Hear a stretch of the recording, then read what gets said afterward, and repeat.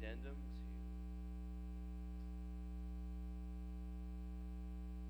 to the announcement for the simulcast this Friday and Saturday coming up this week. Gentlemen, if any of you are available to help with serving some food to the ladies, that would be very helpful. You can contact me. I'll give you some information. Friday evening, serving dinner, and then lunch on Saturday. And then we'll also need, we can have the building, the room set up like we've done for our worship and prayer nights, where we get rows set up right here and tables in the back. We'll do that on Tuesday night when we set everything back up after the Alpha course. But gentlemen, if any of you would like to help, please make yourself available and let me know. That'd be a great help. All right, today's the first day of fall. Have you felt it? We're hopeful. We're hopeful, right? Well, I bring that up because we know that seasons change. And, you know, in the life of our church, we have had many gems in the body of Christ who have participated in helping us grow into maturity as a church and grow into who God has us to be in this community, but to one another. And that list is growing today because Meredith Welch is actually moving to Baton Rouge today to take a job. She starts tomorrow at a big, huge hospital campus, Our Lady of the Lake, which is like a really nice hospital now. I remember when I was at LSU, it was just like, oh, nice hospital. Now it's huge. But Meredith, I want to honor you this morning because you have participated in making this church who we are. Your intentionality and your care is so felt, and you have left a lasting mark on us that we have grown. It's been a joy to interact with you. It's been a joy to be pursued by you, to find out how we're doing. And you are a gem in the body of Christ, and we know as the Lord transitions you, and you're going to bless a church in Baton Rouge hugely, and it's going to be great. So thank you for how you've invested here. Thank you for all that you've done. Yeah. Just make sure you hug on Meredith before you leave, but let's go ahead and pray for Meredith right now. Lord, as we have highlighted your grace in Mare's life, Father, we ask that you would continue to overflow her with goodness and grace and the presence of your Spirit and your power upon her life. Father, we send her into a mission field in Baton Rouge. We send her as one of us to go be an ambassador, to carry the light of Christ into a lost and dark world. And so, Father, we ask that light would shine brightly. We ask, Father, that you would use her as we know it will be effective, as we have felt and enjoyed. Father, you will do that continually in her. But, Father, I pray for your peace and comfort to be upon her as a new season is upon her. New living arrangements and new workplace. Father, we ask for your peace and your assurance and your comfort to be upon her, that she knows with confidence that she's walking right in the middle of your will. And when we're in the middle of your will, Father, we have grace to walk that out. So, Lord, our hearts are full with gratitude for the friendship and the love that we've experienced in our relationship with Meredith, and we ask, God, that you would continue the good work that you have begun. You bring it to completion and continue storing up glory upon glory as you minister through her life. We thank you. In Jesus' name we pray. Amen. All right, if you would, please turn to 2 Chronicles chapter 20. If you find Samuel, Kings, Chronicles, that's where you'll be. In chapter 20. The reason this passage that may seem obscure is because it kind of is. But in last week, Joyce Sarang sent me an email in response to my email letting everybody know about this crazy thing on my lip, which has changed a little bit. It's kind of like closed up and maybe shrunken up a little bit, which would be very good for like margins, so they maybe not have to take so much of my lip. I can kind of still feel it in there. I can feel a little tumor in there, but But that was from our prayers last week, because this thing has been misbehaving until we prayed. And so that's God's goodness upon us. But Joyce, who has battled cancer, sent me a couple scriptures, and she said these might be really obscure because they're from 2 Chronicles. And as soon as I read that, I said, this is just the Lord's humor and sovereignty all together. And she had a couple scriptures from this. She said, I just found comfort from these scriptures in this passage. Well, what she didn't know, and I emailed her, I said, I have been having on my desk for like the past 2 years, I have a little index card thing. It's got these little rings on it. So just as I come across a verse, I can write that down to memorize, to refresh myself with it. But for 2 years, it has sat on a verse. So much so that the ink is now fading from it. It's turning purple. It was blue, now it's purple. And that verse is 2 Chronicles 20, verse 17. Now, Joyce gave me 12 and 15. I said, I got 17 from that chapter. So that was this the Lord, the Lord's, and I will periodically go to that and pick it up and read it and derive some comfort and assurance from it, just in whatever we're facing. But it took on new life, of course, with a cancer diagnosis, and I went, this is so good of the Lord. So we're going to let you in to Aunt Joyce and me enjoying this passage of this obscure 2 Chronicles chapter 20 of Jehoshaphat's prayer. If you look at verse 1, well, it's a big chunk, 1 to 23. After this, the Moabites and Ammonites, and with them some of the Meunites, came against Jehoshaphat for battle. Some men came and told Jehoshaphat, a great multitude is coming against you from Edom, from beyond the sea, and behold, they are in Hazazon Tamar, that is, En-gedi. Then Jehoshaphat was afraid and set his face. Let me go back. Then Jehoshaphat was afraid and set his face to seek the Lord, and proclaimed a fast throughout all Judah. And Judah assembled to seek help from the Lord. From all the cities of Judah they came to seek the Lord. And Jehoshaphat stood in the assembly of Judah and Jerusalem in the house of the Lord before the new court and said, O Lord, God of our fathers, are you not God in heaven? You rule over all the kingdoms of the nations. In your hand are power and might, so that none is able to withstand you. Did you not, our God, drive out the inhabitants of this land before your people Israel and give it forever to the descendants of Abraham, your friend? And they have lived in it and have built for you in it a sanctuary for your name, saying, if disaster comes upon us, the sword, judgment, or pestilence, or famine, we will stand before the Lord. We will stand before this house and before you, for your name is in this house, and cry out to you in our affliction, and you will hear and save. And now, behold, the men of Ammon and Moab and Mount Seir, whom you would not let Israel invade when they came from the land of Egypt, and whom they avoided and did not destroy, behold, they reward us by coming to drive us out of your possession, which you have given us to inherit. O our God, will you not execute judgment on them? For we are powerless against this great horde that is coming against us. We do not know what to do, but our eyes are on you. Meanwhile, all Judah stood before the Lord with their little ones, their wives, and their children. And the Spirit of the Lord came upon Jahaziel, the son of Zechariah, the son of Benaiah, son of Jael, son of Mattaniah, a Levite of the sons of Asaph, in the midst of the assembly. And he said, listen, all Judah, inhabitants of Jerusalem, and King Jehoshaphat, thus says the Lord to you, do not be afraid, and do not be dismayed at this great horde, for the battle is not yours, but God's. Tomorrow go down against them. Behold, they will come up by the ascent of Ziz. You will find them at the end of the valley east of the wilderness of Jericho. You will not need to fight in this battle. Stand firm.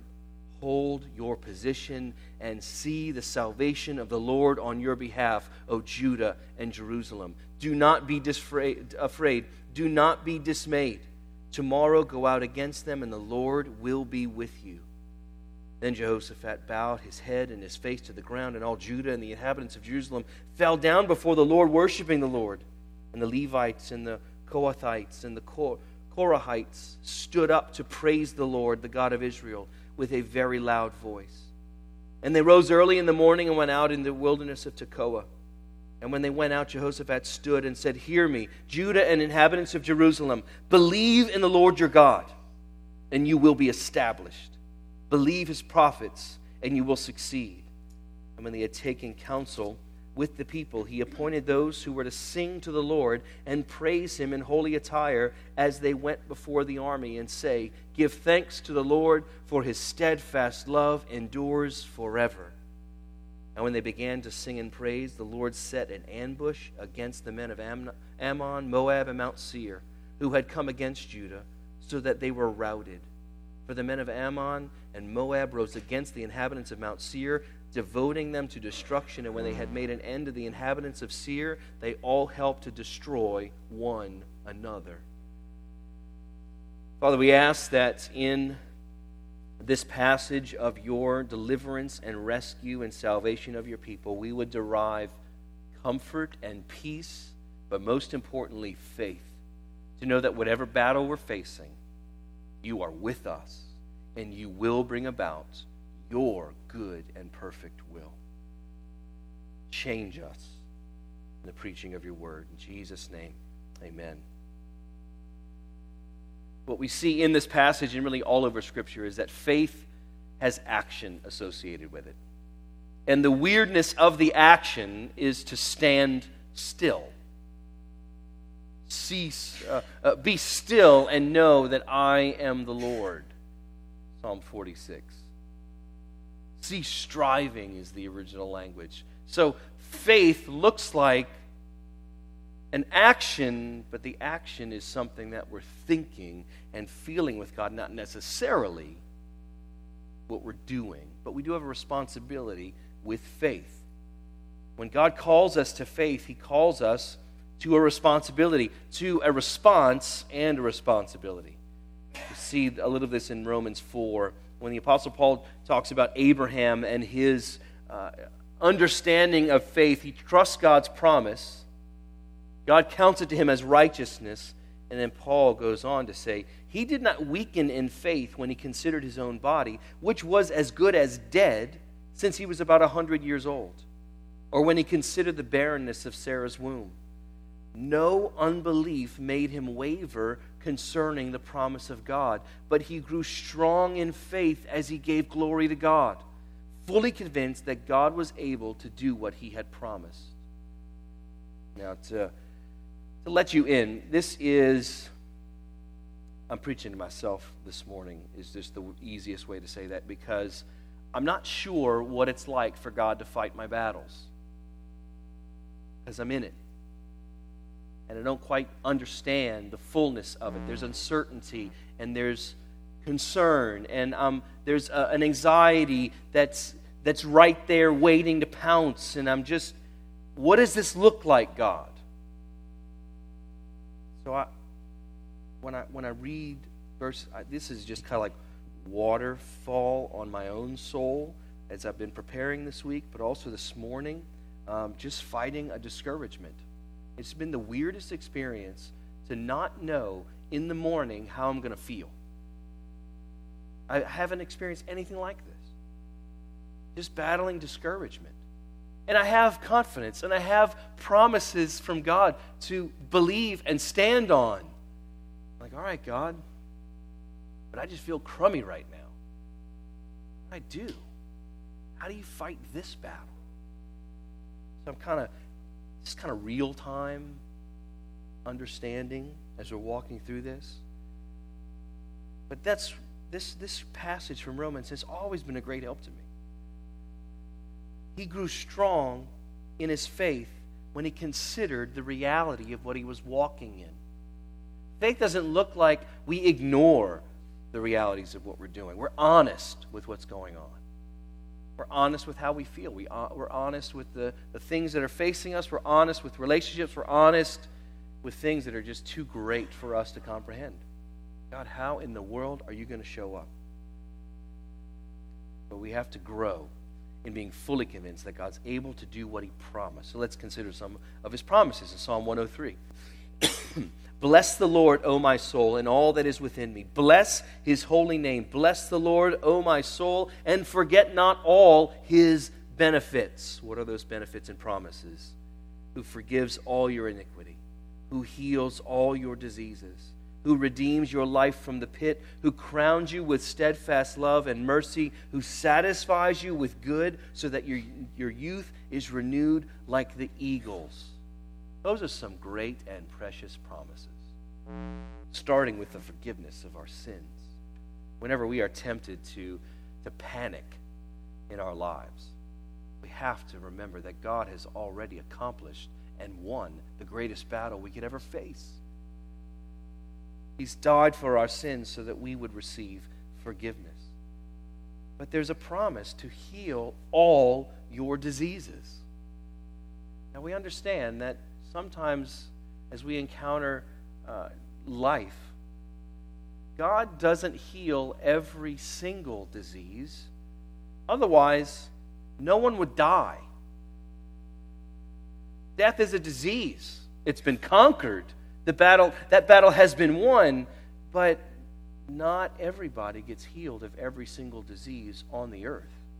Now, God in his power, he lets the gospel be displayed by healing people and having such a wonder about looking at their lives that you go, how in the world did that happen? And we get to say as God's people, God did that. Because it brings glory and honor to him, but it also shows us it's little mini gospel presentations all the time. When God takes something that has death written all over it and redeems and cures and brings about wholeness and wellness, we understand that when we were dead in our sin, Jesus died for us in order to give us his resurrection life. That we are now new creatures in Christ, Paul says. So there's little mini gospel proclamations every time there's healing. And that's why we pray boldly for healing. And we pray in ways that we pray sometimes to protect our own feelings. But we are to pray boldly.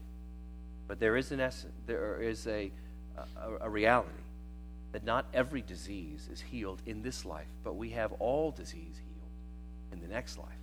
Because we read about heaven, where it's the place where no death, no disease, no tears exist, no brokenness whatsoever. Everything is restored. Everything is made new. So for us to consider this, how do we trust the promise of God amidst the distressing situations of our lives? Now, no matter what the distressing situation is, whether it's something you may be battling physically, spiritually, just things just don't go right in life and we're aware there's a spiritual battle occurring, or emotionally, mentally in our lives, what distress are we? How do we trust God in those? How do we trust God in those promises? Because I think that's what 2 Chronicles 20 helps us with. God calls for our trust in his power, in his love. In our passage today, and really so many passages in Scripture that I've listed just a few that we'll go through, he says he will fight for us. So what is our response then? What's our response? What's our responsibility to God's promise to fight for us? The first thing that we see in this passage, and that we have to recognize in our own lives in the first several verses, is that we, in the course of life, and the course of the distresses and the battles that we face, we come face to face with our own powerlessness. When Jehoshaphat stands before the Lord, it's in verse 12, but it's understanding he was afraid. In verse 3, Jehoshaphat was afraid. And then he says to God in verse 12, for we are powerless against this great horde that is coming against us. What do we do with fear when it comes? I think we have to, as Christians, especially in the Christian life, we have to grow savvy with fear. Remember President Roosevelt, after Pearl Harbor was attacked, December of 1941, He says the greatest thing we have to fear is fear itself. And I've always wondered, what in the world does that mean? How do you fear something you feel? But he's right. Because when we start to fear and we feel it bubbling up, panic ensues, and then that fear leaps on everything in our lives. So now every category is unsettled, every category is unsure, and I'm just afraid. Because it's got a life to it. But fear in the Christian life is not something that we should be afraid of. We don't have to be afraid when we're afraid. We have to recognize what to do in that moment. We have to respond appropriately to God in that moment when we are afraid, because fear is going to come. Period, it's going to come. How we respond to that fear is what's important. This is my own little definition for fear. Fear is trusting in what we see, whereas faith is trusting in what we don't see.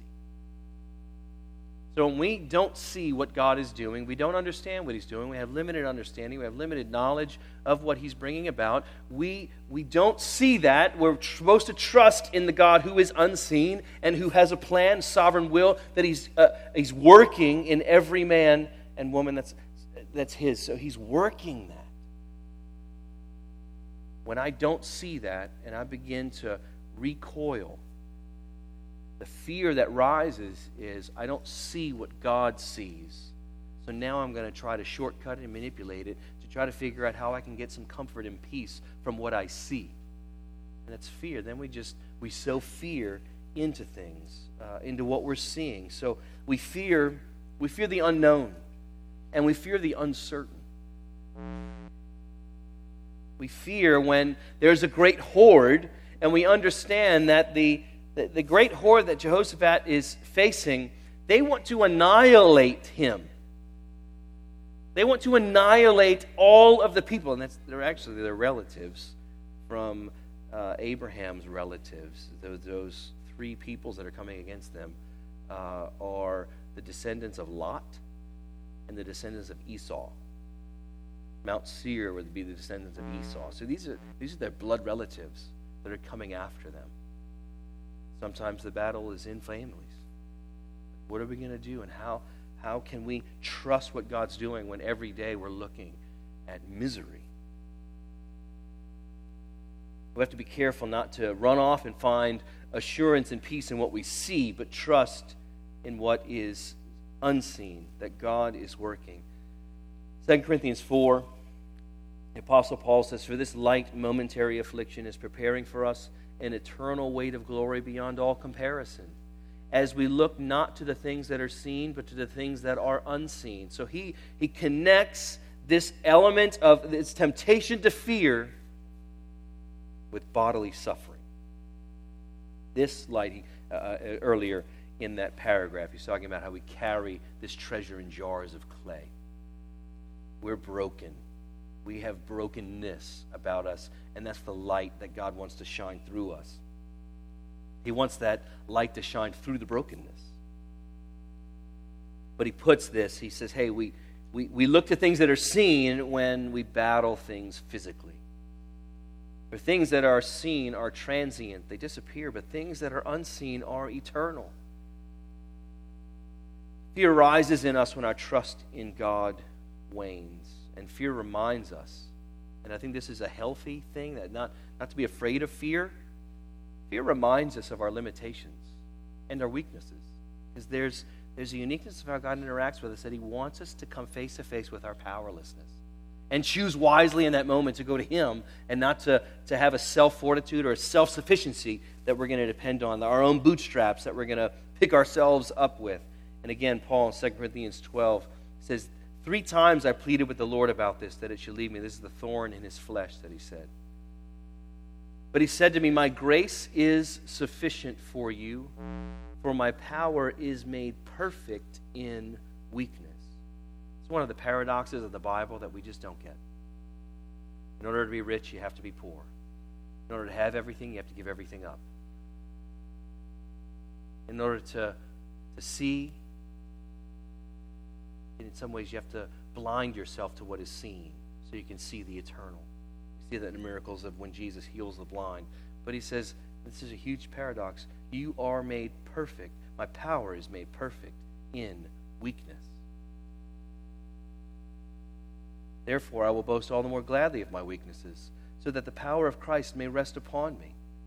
For the sake of Christ, then, I am content with weaknesses, insults, hardships, persecution, and calamities. For when I am weak, then I am strong. Church, I still don't know what that means. I still don't have that. What does that mean? Some well-intended family members, my brothers particularly, when interacting with them over my diagnosis, they both said, "You're the strongest person that I know." I went, what? Because right now, that's what I've been telling Kathy, I'm face to face with weakness. Just the word cancer it's an inherent weakness with it. It's like it's a great horde. I've got nothing to fight it. I can't figure out how to build myself up to fight this. God, this really is something you have to do. But it's another component. When is there a paradox? When I'm weak, I'm strong. All right, Lord. Church, I'm still trying to learn that lesson. I don't want to trust in myself, because I know when I trust myself, then that's when I'm looking for things to trust in rather than trust God. But that's the promise I have to hold to. All right, Lord, when there's a weakness about me, you're going to show up and you're going to be there in greatness. We face great hordes emotionally, physically, and spiritually. And look, we know enough about God's sovereignty, and he tells Paul, I'm leaving this horde, this thorn in your flesh that is your great horde. He allows those things, he leaves those things to cause us to come face to face with our powerlessness, so we will crucify our self-sufficiency. Because fear is to be replaced with faith. We grow in faith as we recount and rehearse the faithfulness of God. Jehoshaphat turned in verse 3 that Jehoshaphat was afraid and set his face to seek the Lord. He proclaims a fast. He gets everybody together with it. He turns to seek God's face. So in coming face to face with our powerlessness is God's wise methods for us to come face to face with his presence. Because in his presence is great power. But then we have to remind ourselves, because we're fickle people and we forget. And I love how Jehoshaphat is reminding God. He's not reminding God of God's faithfulness because God forgot. He's reminding God of God's faithfulness because he needed to be reminded of it. And we have a gracious, caring Father in God that says, he's not telling us, hey, remind me of how great I am because I'm so great. He says, remind me of how great I am because it'll exalt me in your heart, and then you'll trust me. You'll be convinced. You'll be fully convinced of who I am. So here, Jehoshaphat, he's recounting all of God's power and promises. God of our fathers. There's a promise of identity and longevity. God, you have been our God through the generations. And God transcendent. You rule all kingdoms and nations. You hold all power and might. None can stand against him. He makes room for his people to dwell in his presence by giving them a land. The sanctuary for his presence on earth was the place that God said, here is my name. Here's my presence, that all the world can come and understand my presence. Jehoshaphat is reminding God, but himself, God, you have fulfilled this promise to have a place for worship. And we are your worshipers. God, will you respond? Because you've promised that you'll rescue us if we cry out to you. That's in chapter 7. 1 Chronicles, verse 11. So he says, God, you're great, and you are great in your promises. I need your faithfulness to be here. And Jehoshaphat's honest about his own weakness. Verse 12, we do not know what to do. We don't know what to do, but our eyes are on you. They trusted in what they knew about God rather than what they were hearing about what was facing them. And that time of waiting is crucial. we often don't see the answer to our cries as quickly as we'd like. And we're reminded of the three in Daniel chapter 3 that trusted God's deliverance in the fiery furnace, but they needed to wait to see how God would bring it about. Remember in Daniel 3, Shadrach, Meshach, and Abednego answered and said to the king, O Nebuchadnezzar, we have no need to answer you in this matter. If this be so, our God whom we serve is able to deliver us from the burning fiery furnace. He has power, and He will deliver us out of your hand. There's a promise, O king. But if not, be it known to you, O king, that we will not serve your gods or worship the golden image that you have set up. What faith are they describing? They trust God's promise to deliver, and they understand the deliverance might be a natural deliverance out of this fiery furnace, or ultimate, they might be looking at the ultimate deliverance, that He will rescue us for all eternity. But what faith to stand there and say, He will, He's able, He's powerful, and He will. But if it's not in this fiery furnace, if it's not before your eyes, O King, understand that our hearts are joined to Him, and we're never going to abandon that. Because we know His goodness. We know His faithfulness. So our faith, to go from fear to faith, is to remind ourselves of God's faithfulness. He is faithful in all that He does, and He has been faithful in our lives. You know, one of the things I've recognized just in the course of walking over the past couple weeks, you know, I'm able to, and God's given me grace in this, I'm able, when my mind starts to go real far down the road, I'm able to remind myself of, I got saved at 11 years old. I'm 43, so I have 32 years of God's faithfulness, of His proven faithfulness in my life. So whenever my mind wants to race down to tragedy or catastrophe, I can remind myself of all the ways, and I have been, of all the ways that God has been faithful to me, and how that faithfulness has remained, and it's there, and it reigns back in my mind. So then I'm settled. God, You're faithful. So I can trust Your faithfulness again. I can trust that You will come through. But look, if depending on how old you are in Christ, you recognize I need more examples of God's faithfulness. God wants to give us more examples of His faithfulness so we can rescue our minds. But then He tells, well, I love the fact that God's word shows up when Jehoshaphat put his faith in God. And that's what happens to us. When we trust Him, then Scriptures, they connect to us, and we feel that, and we're exalting Christ in the Scriptures, and we're connected, and we have the peace and assurance that comes from Him. But in verses 13 to 17, God is going to win, but look, He says, go up. Faith takes action. Go and face the great horde, just like Abraham did, that Romans 4 talks about. He considered the reality of what he was in, that his body was as good as dead, because he was too old to have a child. But somehow God would bring about that promise. The command is to stand and see. Same command that Moses gave to the people in Exodus 14. Standing in between the armies of Egypt coming from behind them in the Red Sea that was before them. Fear not, Moses said to the people, fear not, stand firm and see the salvation of the Lord, which He will work for you today. For the Egyptians whom you see today, you shall never see again. The Lord will fight for you, and you have only to be silent. The Lord said to Moses, why do you cry out to me? Tell the people of Israel to go forward. So there's a stand firm, see the salvation that God will bring. But look, go face it. Go face. Don't recoil, run from the great horde. Face it in the power and promise of God. In the New Testament, we have these exact words to stand and see in Ephesians 6. Therefore, take up the whole armor of God, that you may be able to withstand in the evil day, and having done all, to stand firm.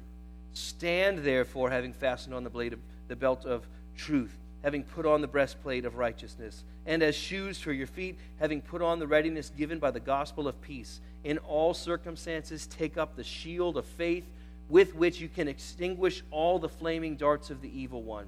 And take the helmet of salvation and the sword of the Spirit, which is the word of God, praying at all times in the Spirit with all prayer and supplication. Stand. Look, most of the armor for the New Testament believer is defensive in nature. Breastplate, belt, helmet, shield. Those are defensive. The only offensive things, the sword, is the word of God. Prayer. So we stand firm. God has given us. Those are all things. All the defensive things, well, all of it. It's what God gives us. He gives all of those things. So we are clothed with His power and we stand. So in the midst of distress, church, I believe the Lord wants us to know this. In the midst of distress, we stand in Him. Not in our self-sufficiency. We stand by faith, knowing, it's just like we sang earlier, we stand knowing Him. Stand on Him. And then, which I think is my favorite part of this passage, verses 18 to 23, we stand and sing. There's praise that comes.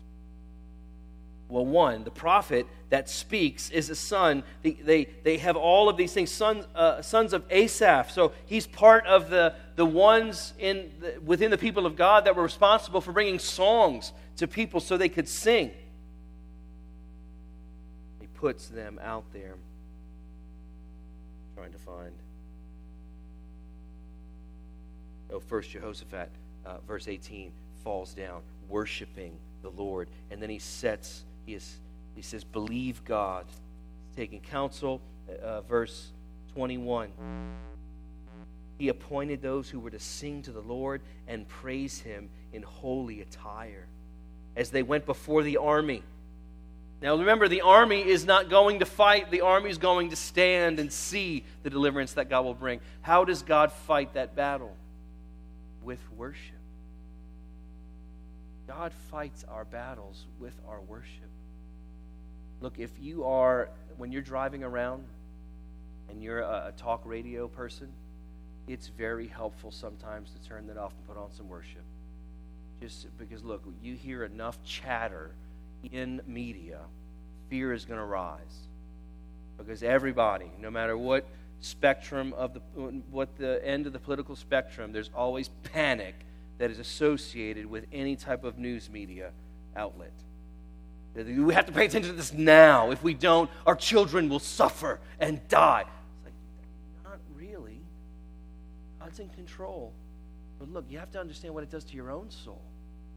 You're a sports radio nut, that you just keep on going after that, and it fills you to where you are just angry that LSU's defense is so porous. There's a problem. We need to step back from that. Kind of already given up on the Saints, huh? Don't have to use them anymore because they have a bad defense too. Look, we have to. I say that because years ago I gorged myself on sports radio, sports talk radio, and it was not helpful for my soul. I mean, years. And I finally said, I've got to stop doing this. I got to stop. I'm not serving my wife. I'm not serving my family effectively because I'm looking at scores and I'm trying to figure out what the next angle needs to be. It's not helpful. But listen, even no matter what, if you just put on music, we need to put worship. Worship needs to be a regular occurrence and discipline in the life of the believer. And we have some great worship that we have available to us. We have worship that, one, this is what worship does. It speaks truth to our weary hearts. When we can't find the words to try to figure out who God is and how He is, songs help us do that. And there's one line in there that captures us and says, yeah, that's what's going on. Worship also gives expression for our souls so we can pour our affection back on God. It centers our affections on God. Worship is a gift from God. And it's a battle-ready gift. So when we stand and we're waiting on God to see what he's going to do, we sing and we praise and we watch how God joins our hearts and we feel how he joins our hearts to him. And confidence and faith rises and we say, yep. And look, Jehoshaphat's promise in verse 20. He says, listen, we believe this and you will be established. That established is confirmed, sure, to make sure. So we want assurance. Trust God. Trust God. Stand and see what he's going to do. Look, in the face of our powerlessness, trust him. Trust his power. Remind yourself. We remind ourselves of his power. We stand and watch his deliverance. We stand and sing of his deliverance that already has happened to us. He's already delivered us from the biggest battle. Church, he's already delivered us. He's already conquered our greatest foe, sin and death. He's already done it. And it reminds us that we have, in this component of weakness and strength, we see it in Jesus because Jesus is our wounded victor. We see it in Genesis chapter 3, verse 15. I will put enmity, this is God talking to the serpent, I will put enmity between you and the woman and between your offspring and her offspring. He shall bruise your head, and you shall bruise his heel. So there's victory. He'll crush your head. You're going to die, but you're going to get a wound on him. We have a wounded victor that we then see in Revelation chapter 5. And between the throne and the four living creatures and among the elders, I saw a lamb standing as though it had been slain. That's a weird, I can't picture that. How does a lamb stand as if it's been slain? You see a picture of a wounded victor. The sacrifice of that lamb standing in all authority, in all glory, in heaven.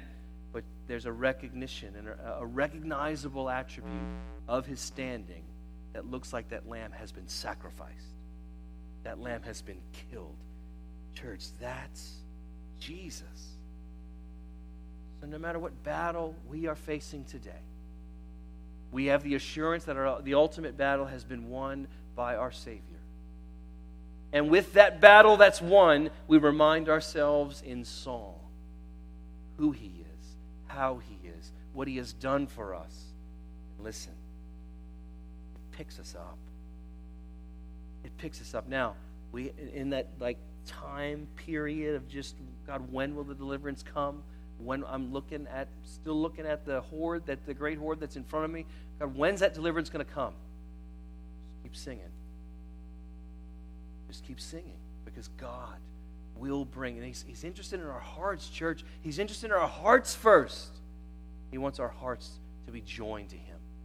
So there might be a little lingering going on in the answer to our cries, a time gap. But even in that waiting, he's in the waiting. I forget what song says that. There's a worship song that's been going on in my mind. He's in the waiting. He's in that component. So let's pray, and we're going to sing. We're going to sing to edify our souls, to join us to the heavenly throng that continues to sing to the glory of Jesus, who is our Lamb standing as though he has been slain. So Lord, thank you. Thank you for the reminder of your love and grace. Lord, thank you for the ways that we're still trying to walk this out and understand how you're calling us to walk. God, we want to be faithful in walking this out. We want to be faithful in the battle that we're facing. We don't want to manipulate or shortcut or short circuit what you're doing.